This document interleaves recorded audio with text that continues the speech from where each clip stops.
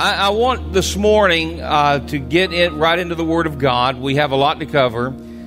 So you can turn in your Bibles to Acts chapter 2. But while you're turning there, today is the day of Pentecost. We'll get into preaching the Word. I'm going to do some teaching before I do some preaching, if that's okay. I like our people to be educated. I like our church to know in whom they believe and know what they believe. I know Pentecostal folks that can't even tell you what Pentecost means. And I want you to have an understanding of what Pentecost means. And so we'll do some teaching on the Feast of Pentecost, because there are three major feasts, Passover, Pentecost, and the Feast of Tabernacles that were celebrated. And we'll talk a little bit about, you cannot separate Passover and Pentecost. They're inseparable. Yeah, well, you can have, and we'll get into this, you can have Passover without Pentecost, but you can't have Pentecost without Passover. It's impossible. And you'll understand why when we get done here this morning. But before we go there, I am not big on trying to address current events, and I try to stay in my lane. God's called me to preach the gospel, and I try to preach the gospel. But I think as a body of believers, we're sickened and heartbroken by the things that we witnessed this week, and I just I want to go on record. It shouldn't be required, but to say that we universally condemn that level of injustice and that form of injustice. And if you struggle with that statement in any manner, you need to pray about it. But I don't think you do. I think our people. It put me in mind of Isaiah 59, and the Bible says that God looked down, and justice had fallen in the streets.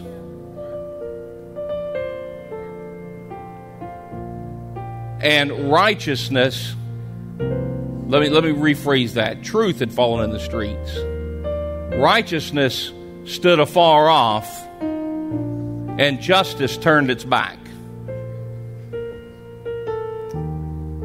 And God looked, and there was no one to stand up. And so he put on righteousness as a breastplate. And as we talked about last week, he became the embodiment of truth. Jesus said, I am the way, the truth. And he came and brought back and restored justice. The only way justice is turned away is when truth is cast down. We as the body of believers are charged with handling the good news, the gospel, the truth. And it's our place to restore that gospel to a prominent place in our society. Because only where truth is exalted will justice work properly. That is our role. I don't want to seem. I have to be careful, because I know that I'm a white man, and I don't want to say anything that feels like I'm being hypocritical or out of place. But my heart is broken, and I'm sickened by the events. So, as are many. So, we just pray blessing and protection and guidance, and we want to be available in any way that God calls on us to function. God, heal our land. Amen. So, in fact, let's just take a quick moment. Father, right now, Lord, touch our land. God, we condemn brutality, violence, Holy Spirit.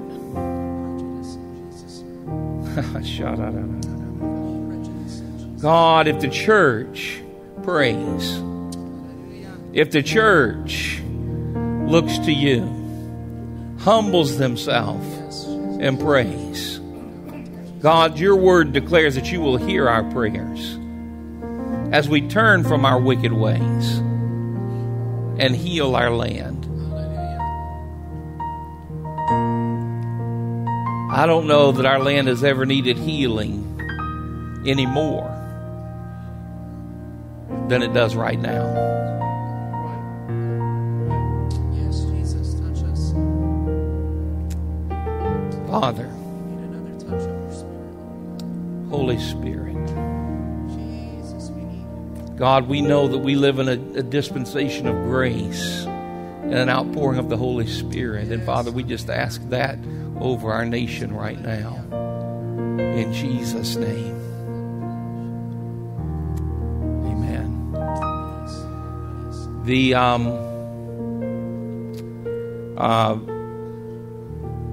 all over the country, we were a little ahead of the curve. We started regathering a couple of weeks earlier than many, not all. Doesn't mean any more than that. We just started regathering a couple weeks earlier than some. But today seems like, at least from my circle of colleagues and those that I know, today seems like the biggest relaunch day of churches regathering. And I'm grateful for that. And churches are coming, but many of them purposely tied their regathering in with Pentecost. Which was the birth of the New Testament church, and so they've tied their relaunch or regathering. I'm careful not to call it relaunch, but they're regathering in with day. Some are not. Some are still a week or two out. And again, every church, every congregation, every situation is different. So I'm just stating facts. So we as you know regathered May 10th. Which was, again, a little earlier than most. But I'm grateful this morning that churches around the world and around this country, this nation in particular, are gathering this morning and are praying for our nation. And we're grateful for that, because while I'm thankful that God has allowed us to use the means of internet, we've talked about a lot in the last few weeks, it does not take the place of what we're having right here, right now. So I'm grateful for it, and we've got some watching online right now, and God bless you. Thank you for that. But we need to be where we can, when we can, together in fellowship. And I think Pentecost is a good place to point that out at, because the Bible says they were all in one place in one accord. They weren't separated. They weren't divided. They were all in one place in one accord. I think before I read, I'll go ahead and read the scripture, and then I'll back up and give it some context. So let's just go ahead and read Acts chapter 2.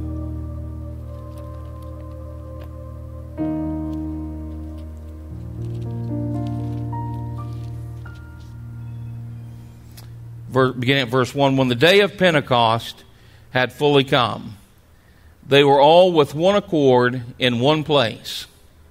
And suddenly there came a sound from heaven as of a rushing mighty wind, and it filled the whole house where they were sitting.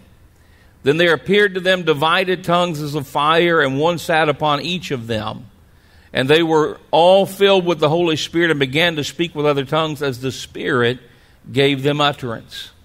And there were dwelling in Jerusalem Jews, devout men, from every nation under heaven. And when this sound occurred, the multitude came together and were confused, because everyone heard them speak in their own language.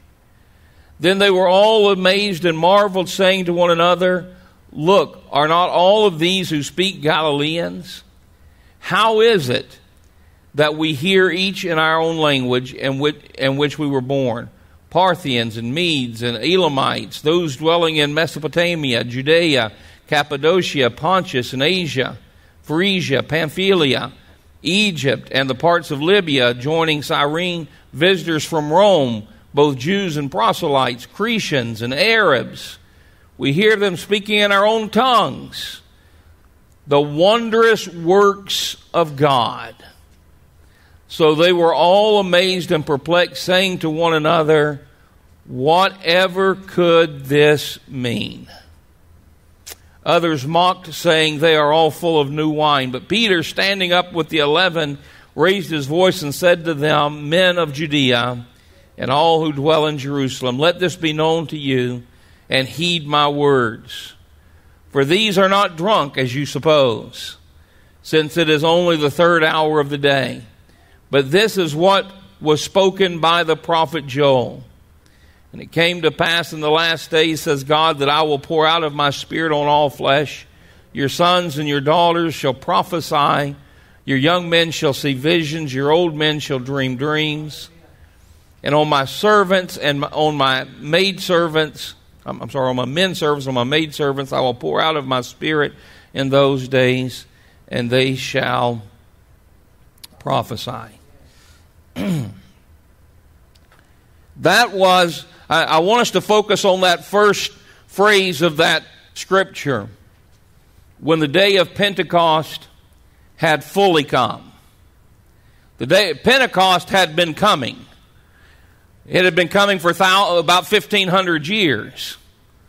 It had been coming. It has been on its way. They had been celebrating it annually, and it had partially come. But in Acts chapter 2, it says the day of Pentecost now had fully come. Now, to understand that phrase, we've got to go back and understand the origins of Pentecost. And that's what I want to spend a little bit of time on this morning. Pentecost happened when Moses, you'll remember, was dwelling in the desert place, and God appeared to him with a burning bush, sent him to Egypt to set his people free, to liberate them from slavery. We know the story of the Passover, where they had to slay a lamb and paint the blood of that lamb on the doorpost of the house.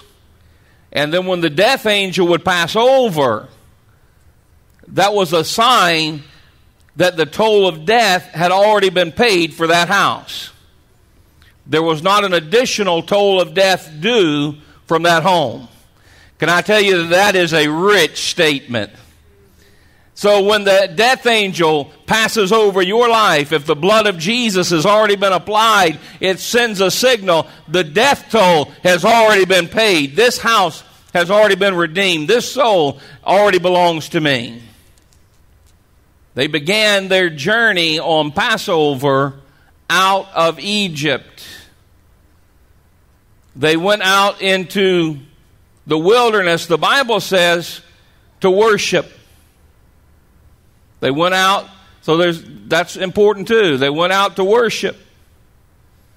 Now, 50 days, the Pentecost is 7 weeks and 1 day from Passover. 7 full weeks, and then on the next day is the day of Pentecost, the 50th day. So there's 49 days plus Pentecost. It becomes the 50th day after Passover. So Pentecost sets its clock on the Passover. It begins at the moment the Passover takes place. That's when the clock starts ticking. And so 50 days later, Moses was ascending the mount, and the law was being given, and God gave them the instructions of the Feast of Weeks. Now, it also is they were already having a Feast of Weeks. They were already had a harvest celebration. But God transformed the meaning of it and taught them about Pentecost. So Pentecost originally was set in place at the marking of the beginning of the giving of the law. It is noteworthy that on the exact same day, thousands of years later, God birthed the New Testament church. So the law was birthed in the Old Testament on Pentecost. And grace in the New Testament church and the outpouring of the Holy Spirit was birthed on Pentecost, the exact same date, thousands of years later. See, there's an order to Scripture. When you follow it out, you can understand the meaning and the undergirding of Scripture. And so it's very important because that's why I said you can have the Passover, the blood sacrifice, without Pentecost. But you cannot have Pentecost without the blood sacrifice. Let me make that real to you now. You can have salvation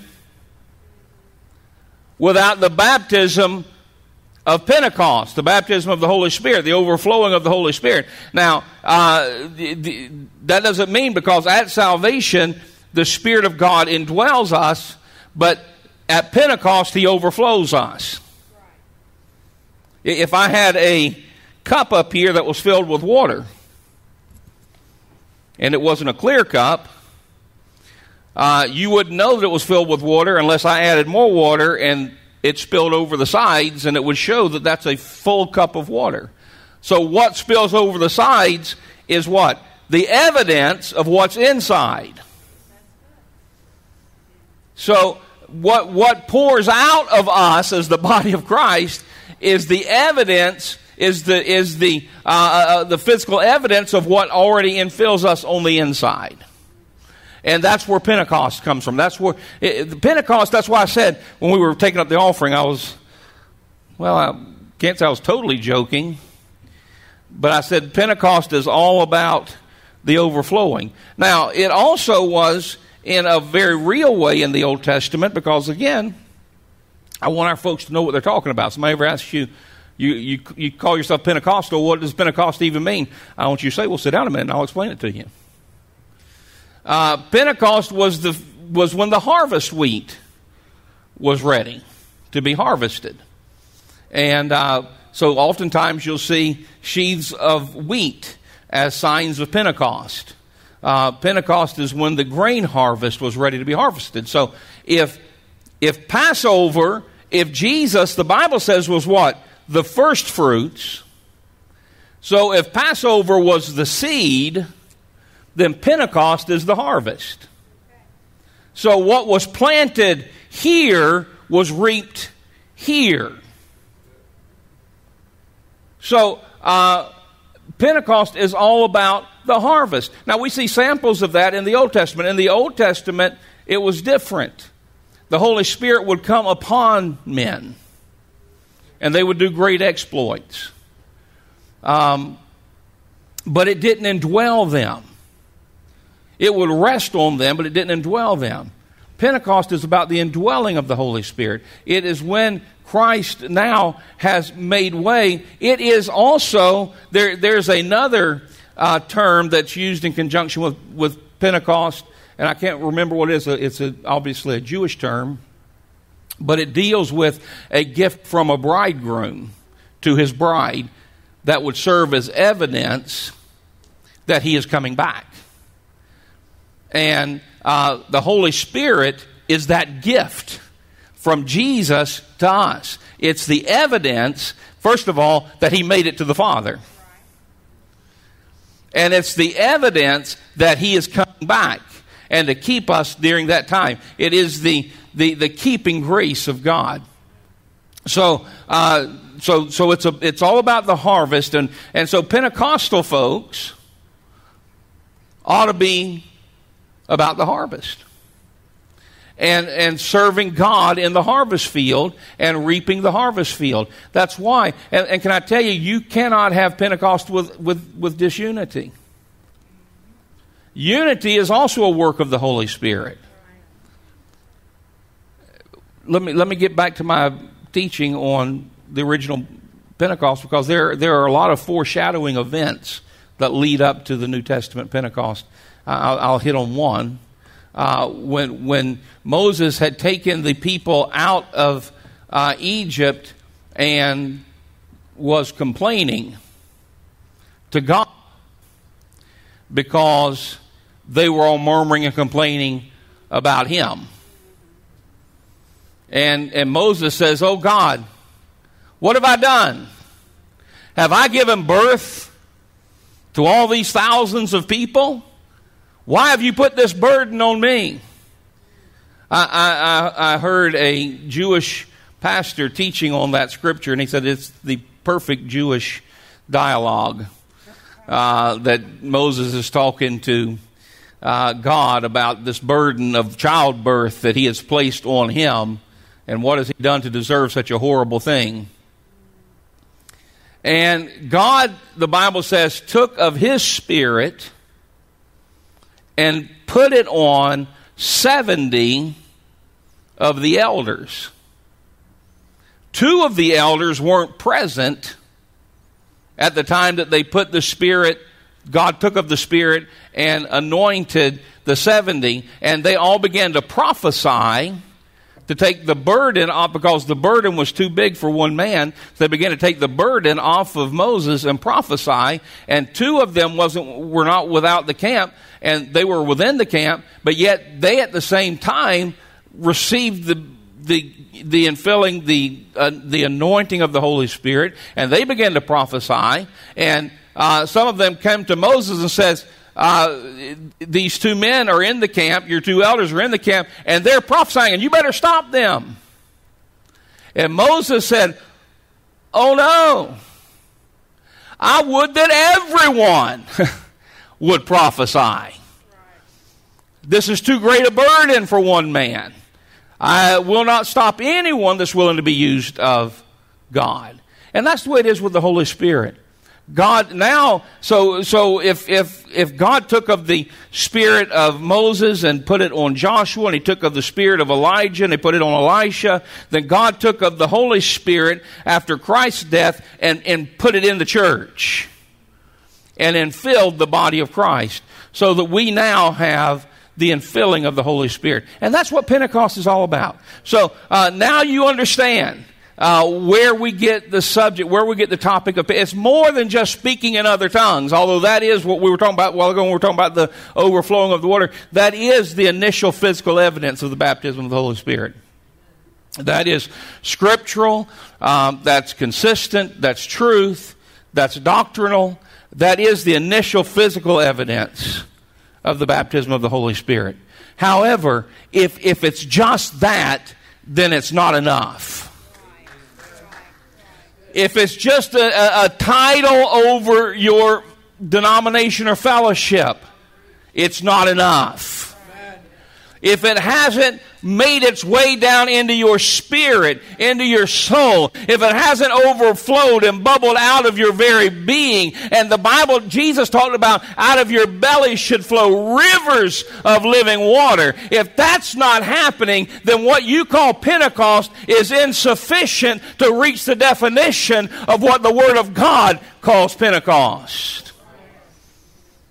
Pentecost has to be about reaping the harvest. And Jesus said in Acts 1, I didn't read that to you, but Jesus said in Acts 1 that when Pentecost comes, you shall become what? Witnesses. I believe he's talking about more than what we say. I believe he's talking about a lifestyle that is a witness of the power of God. And if your lifestyle, I'm glad that God called me to be a witness,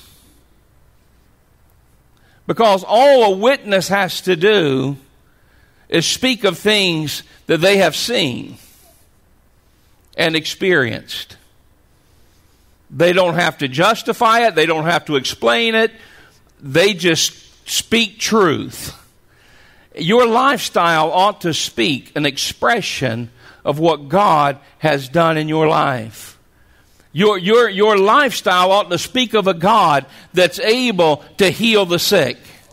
I was so glad a couple of weeks ago that Sister Cece shared her testimony of the power of God touching her body and healing her body, because we need those testimonies throughout this building. Sister Sandra called me this week, and is it all right if I share your testimony, Sandra? And Sister Sandra called me this week and said she came forth for prayer last week because she'd been having shortness of breath and some problems with because if you'll remember, she'd had some heart trouble a couple of years back. And she didn't want to have to go any deeper into heart issues. But she has another doctor's appointment scheduled, and she wanted these symptoms to go away. And by Monday, she went for a walk, and that same walk that would have left her breathless didn't even take her breath. Hallelujah. Why? Because there's still power in the Word of God. And what God used to do, God still does. Amen? And I'm thankful this morning because there's some of us here this morning that may need a touch in our body. It was just 2 years ago, year and a half ago, the last time Disa hurt her leg.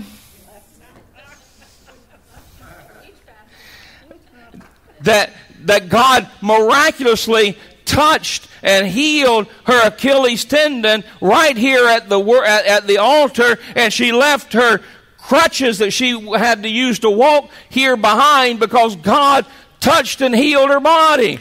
What am I telling you? I'm telling you that is the witness. That is the power of Pentecost that needs to be going forth today. Yeah, we can also witness with our mouth, but let's demonstrate that there is a power. There is a God at work today. And the same God that was healing 1,000 years ago, 100 years ago, 2,000 years ago, that same God hasn't abdicated the throne. He is still on the throne today. And if He ever done it before, He can still do it now. If God delivered people from injustice before, God can deliver people from injustice today. God is a God that doesn't need anybody to vote on anything. Hallelujah. Can I tell you, God's not up for election. Hallelujah. He doesn't have to worry about a popular vote or an electoral vote. God is God all by Himself. God, that's why when the Bible says God created things and He would look down on them and He would look to His left, He would look to His right, there'd be no one there to disagree with Him, and He would declare, it is good. Hallelujah. I just did it. I declared it. I justified it. Why? Because I'm God all by myself. I'm glad I serve a God that's God all by Himself. So because of the power of Pentecost, because Pentecost has been poured out and it has fully come. So it fully came. I don't know if I finished developing that for you. So it fully came, the obvious implication, on Calvary. When was Jesus crucified? During the feast of... See, this stuff makes sense. Jesus was crucified at Passover, became the seed offering, became the first fruit, the Bible says, of the dead. And so then we now have 50 days, count 50 days forward. Jesus had His disciples waiting up in the upper room and praying until the Holy Spirit filled the place. And so, because Pentecost, so that's when Pentecost fully came.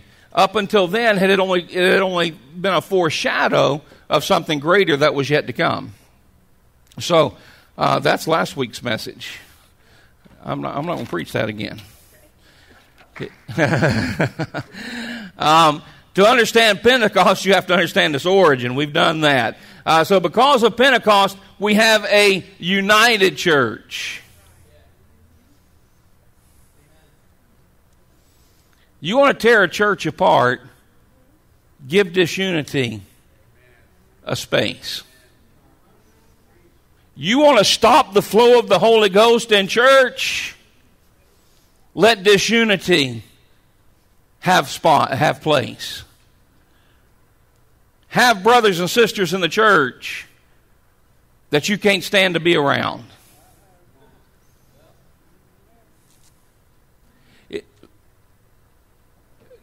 If you've got somebody in the church, now that's not saying you have to be best friends with everybody. Everybody's got different personalities. You're going to have better friends than other friends. But if you've got somebody in church that you literally just cannot stand to be around, you've got a problem. Amen. Not only do you have a problem, you're bringing a problem. You're bringing a problem to the church. And that's why I need to urge you, make it right. Go to that brother, go to that sister, deal with it. Because as long as there's disunity, there cannot be an outpouring of Pentecost. He flows when the body of Christ is united. That's why the Bible says they were all in one place in one accord. They weren't running down each other. They had prayed through everything. They'd been up there waiting for 40 days. They'd waited long enough. And so they had worked out whatever differences they had. So we have a united church. One of the things I love about our church is its diversity. And honestly, I love that when people point it out. Because I take it so for granted, I don't look at people and think, wow, we're very diverse. It's always very comfortable and makes me feel good when we have a guest speaker or a missionary come in, they'll say, man, I love the diversity of your church. And say, yeah, we are pretty diverse. Because what I see is brothers and sisters in Christ. White, Hispanic, Latino, black, African American, whatever the background, I see brothers and sisters in Christ.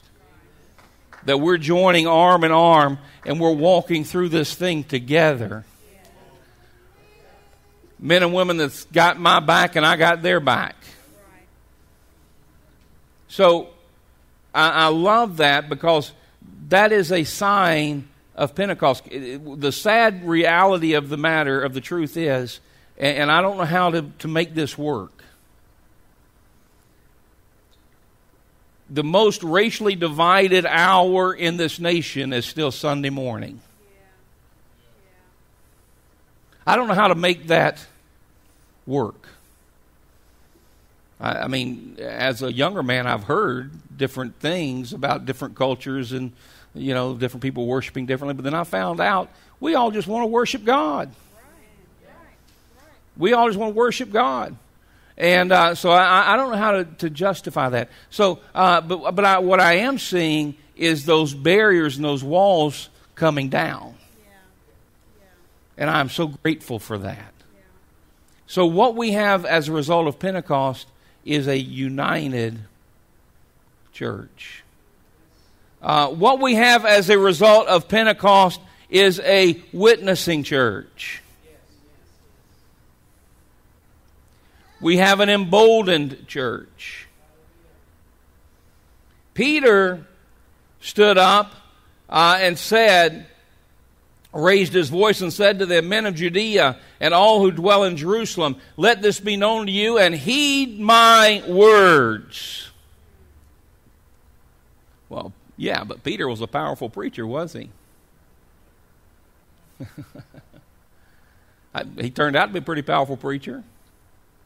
He didn't start out a pretty powerful preacher. He started out a betrayer, a denier.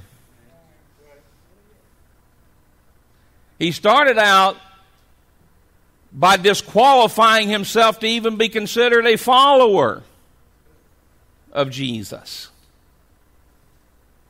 Yeah, but that was years earlier, was it? Yeah, a little over a month earlier. This guy that stood up in front of a crowd of people and said, what? You better listen to what I'm going to say. Heed my words. You think, well, he must have everything down. No, but he knows what he's talking about because he hadn't forgotten where he just came from. There's not a lot of difference sometimes in what's going on up here than what's going on out there. When I tell you, as Peter, you better listen to me and repent of your sins and let God restore your life, it's not telling you something that I've learned in theology. It's not telling you something I've learned in a Bible school. It's telling you something that I have walked out in my life, and I have known the restorative power of God. You better heed my words.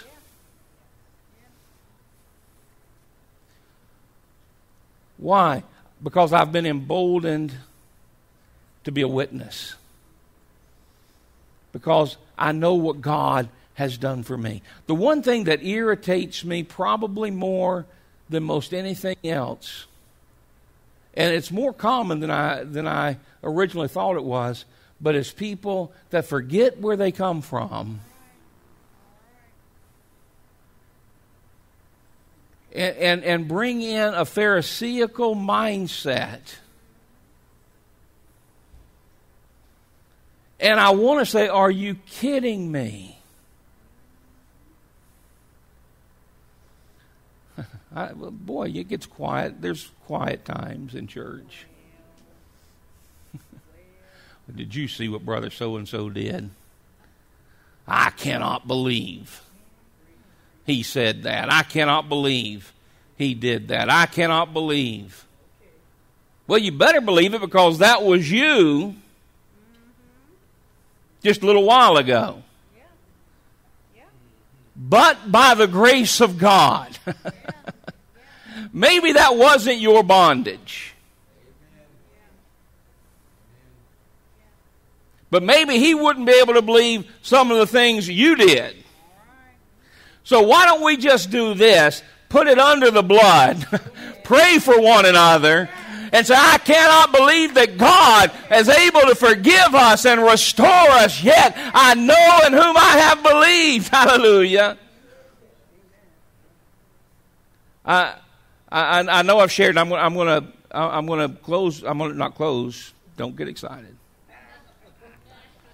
I'm going to close this point with my friend that was, and I've shared this before, that was a chaplain in the Clay County Jail when that Harrell guy that had killed that little girl several years ago was locked up in jail. Jared Harrell. And what was the little girl's name? Oh, y'all know it. I can't remember her name. And I'm sorry I said his name without remembering her name because she's the more important one in the story by far. Sharon. Yes. He was in the local jail, and he requested a chaplain visit. And my friend is like you and I. He loves Jesus and detests sin. And he said, I don't know how I can go talk to this guy. I want to put my hands around his neck and choke the life out of him like he did that little girl. Because that's what justice calls for, right? How can I go minister to him? How can I, sounds a little bit like Jonah, how can I tell him about Jesus? Because maybe he'll accept Jesus and repent and turn his life around, and that won't be fair.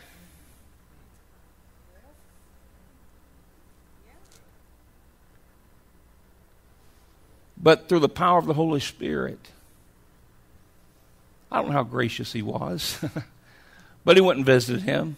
He gave him some devotional materials. I don't know the end of that story as far as where the guy ever ended up spiritually.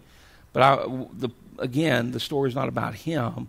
It's about the power of God to be a witness to the vilest of mankind. Because but by the grace of God. Let's not forget your story, your history tells a story. The trajectory that you've been put on is by the grace of God. You're sitting here today, but by the grace of God. Don't be afraid to let the power of the Holy Spirit share that witness with somebody. How many of you in here have ever been intimidated to witness? I don't know enough Scripture. You know, this person is so intelligent. Listen, what they need to hear is what has God done in your life. If God, listen, you can keep they'll keep trying to divert the subject, and you keep bringing it right back. I don't know about all that. Those are good questions. We can look into that together. I just want you to understand that God saved me when I was lost. That God filled me with the Holy Spirit. That when I wasn't worthy, God touched me. Yeah, but what about once saved, always saved? Well, that's a good conversation. Let's have that later. Let me just tell you what God did in my heart. What God did in my... Why? Because what God is looking for is somebody that's got the power of the Holy Ghost deep down and a conviction in their spirit that's allowing it to spill out to the outside. Don't let the enemy intimidate you. There's a lot of things. Listen, don't worry about getting tripped up on things that theologians have been stumbling with for hundreds of years. You just be a witness. You don't have to say what happened before you showed up on the scene. You don't have to say what happened to somebody else. All you've got to tell, this is what I know, this is what I've seen, this is what God's done in my life. And if you want God to do that in your life, He said, after that the Holy Spirit has come upon you, I will give you power to witness. So we are an emboldened church. We are an empowered church.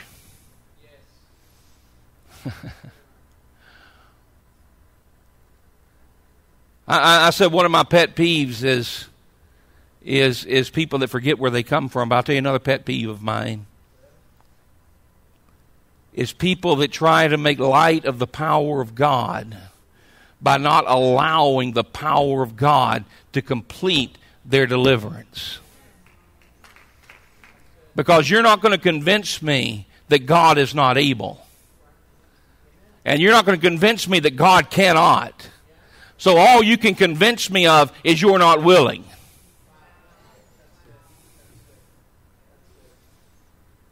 It might take riding the altar every week from now until eternity, but I want you to understand that God is able to set you free if you will let Him. If you will let God get into the depths of your heart and transform you. Why? Because we serve a God that is a God of all power. We serve a God that does not know defeat. We serve a God that cannot lose a battle. We serve a God that demons tremble when He shows up on the scene, and sin is washed clean by His blood. We serve a God that is able to restore the vilest of sinners and make them the Peters, the apostles, the leaders. When Jesus needed Peter the most, when Jesus needed a friend,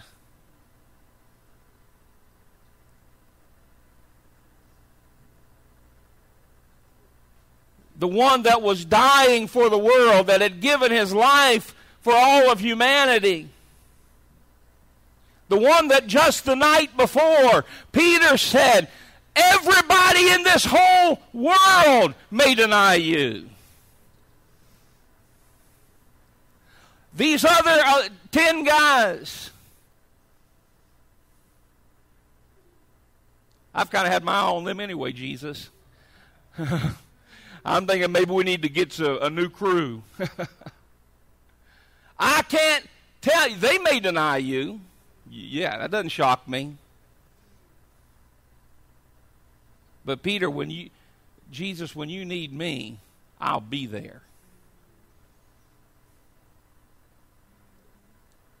The Bible says that as they were beating Jesus, as they were questioning Jesus, as they were torturing Jesus, and Peter was in earshot of Christ, and they said, "Aren't you one of his followers?" And Peter said, "Not me. I never knew that man." Can you imagine the look exchanged between Peter and Jesus? First of all, the look of Jesus was of pure love. And the terror in Peter's eyes, the Bible says, as he fled from that place. That's why on Easter morning, when Jesus rose from the dead, he said, "Go tell my disciples and make sure you tell Peter." Yes. Why? Jesus still considered Peter a disciple, but Peter no longer considered himself a disciple. Can I ask you a question this morning? Have you ever failed Christ so miserably that you felt in your heart, I no longer have the right to call myself a follower of Christ? There's no way he'll forgive me for what I've done. You don't have to raise your hand, because that's one of the oldest tricks in the book of the enemy, is guilt and condemnation.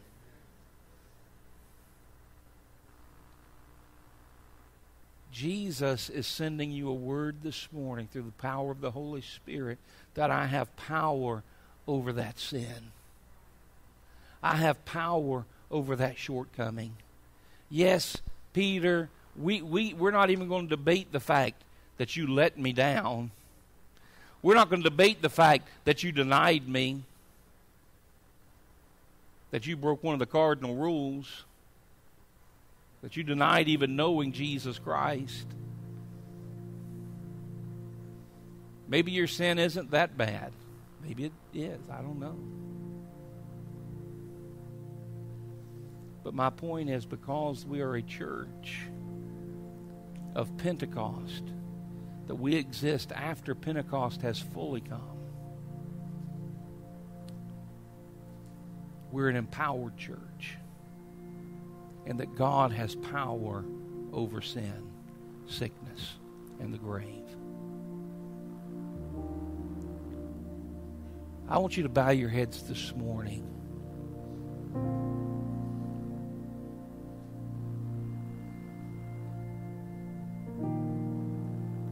I've preached messages on Pentecost before, and people will come to me after service and say, "We didn't even realize that we were Pentecostal. We didn't know what that means." We've heard the term Pentecostal, and it's been usually derogatory. But I want you to know that you're Assemblies of God, and Assemblies of God's not only Pentecostal, we're the largest Pentecostal fellowship in the world. So you are very Pentecostal. By name on the door. But can I tell you, you aren't a Pentecostal in nature until you've allowed the Holy Spirit to fill you to overflowing.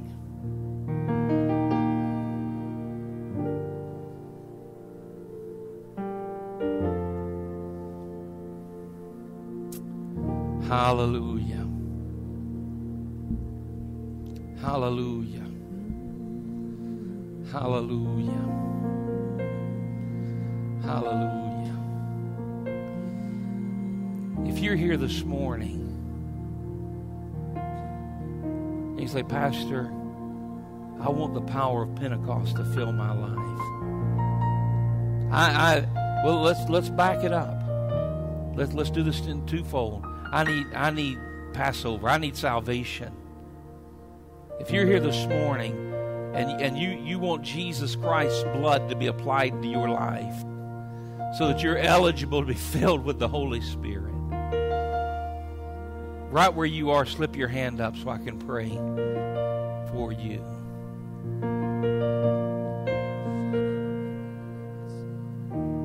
Okay. You've accepted the blood sacrifice of Jesus Christ. The death angel has passed over your house because the death toll has already been paid. But now you want to have power to be a witness.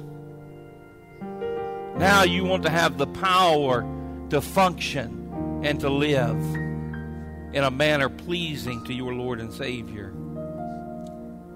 And you want to be filled with the Holy Spirit. Would you slip your hand up this morning? Bless you. Bless you. See a couple of hands this morning. I want to be filled with the power of the Holy Spirit.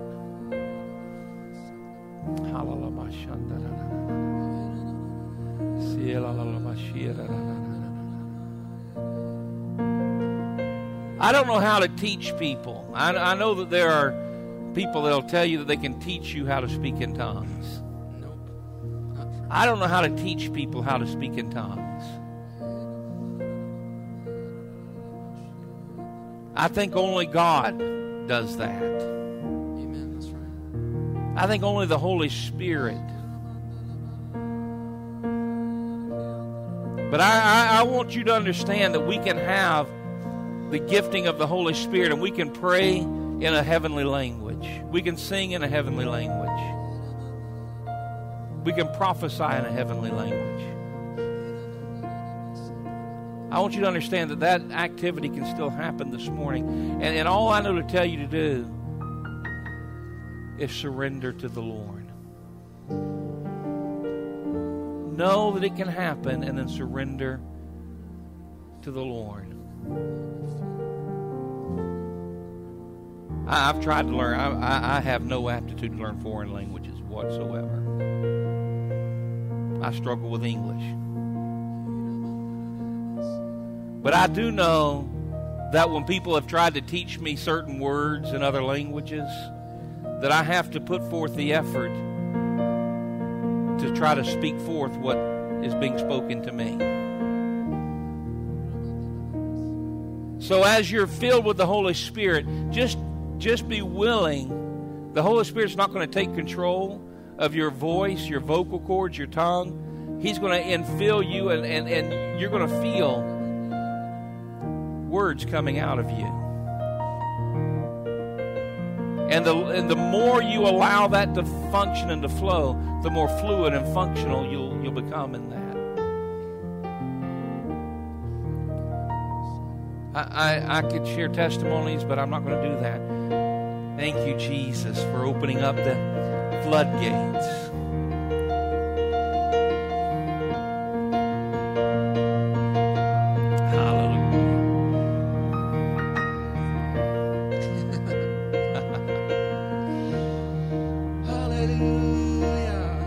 The same chapter I quoted you at the beginning of the scriptures this morning in Isaiah 59, where we're talking about justice and righteousness. That same chapter is where the Bible says that when the enemy comes in like a flood, the Spirit of the Lord will raise up a standard.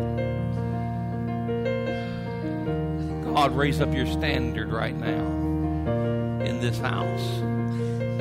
In Jesus' name. Hallelujah. In Jesus' name. Now, Father, I pray over the body this morning as we go our way.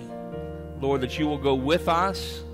God, your keeping grace will be upon us. Lord, that you'll keep us, watch over us, and bring us back to the next appointed time together. In Jesus' mighty, precious name we pray. Amen and amen.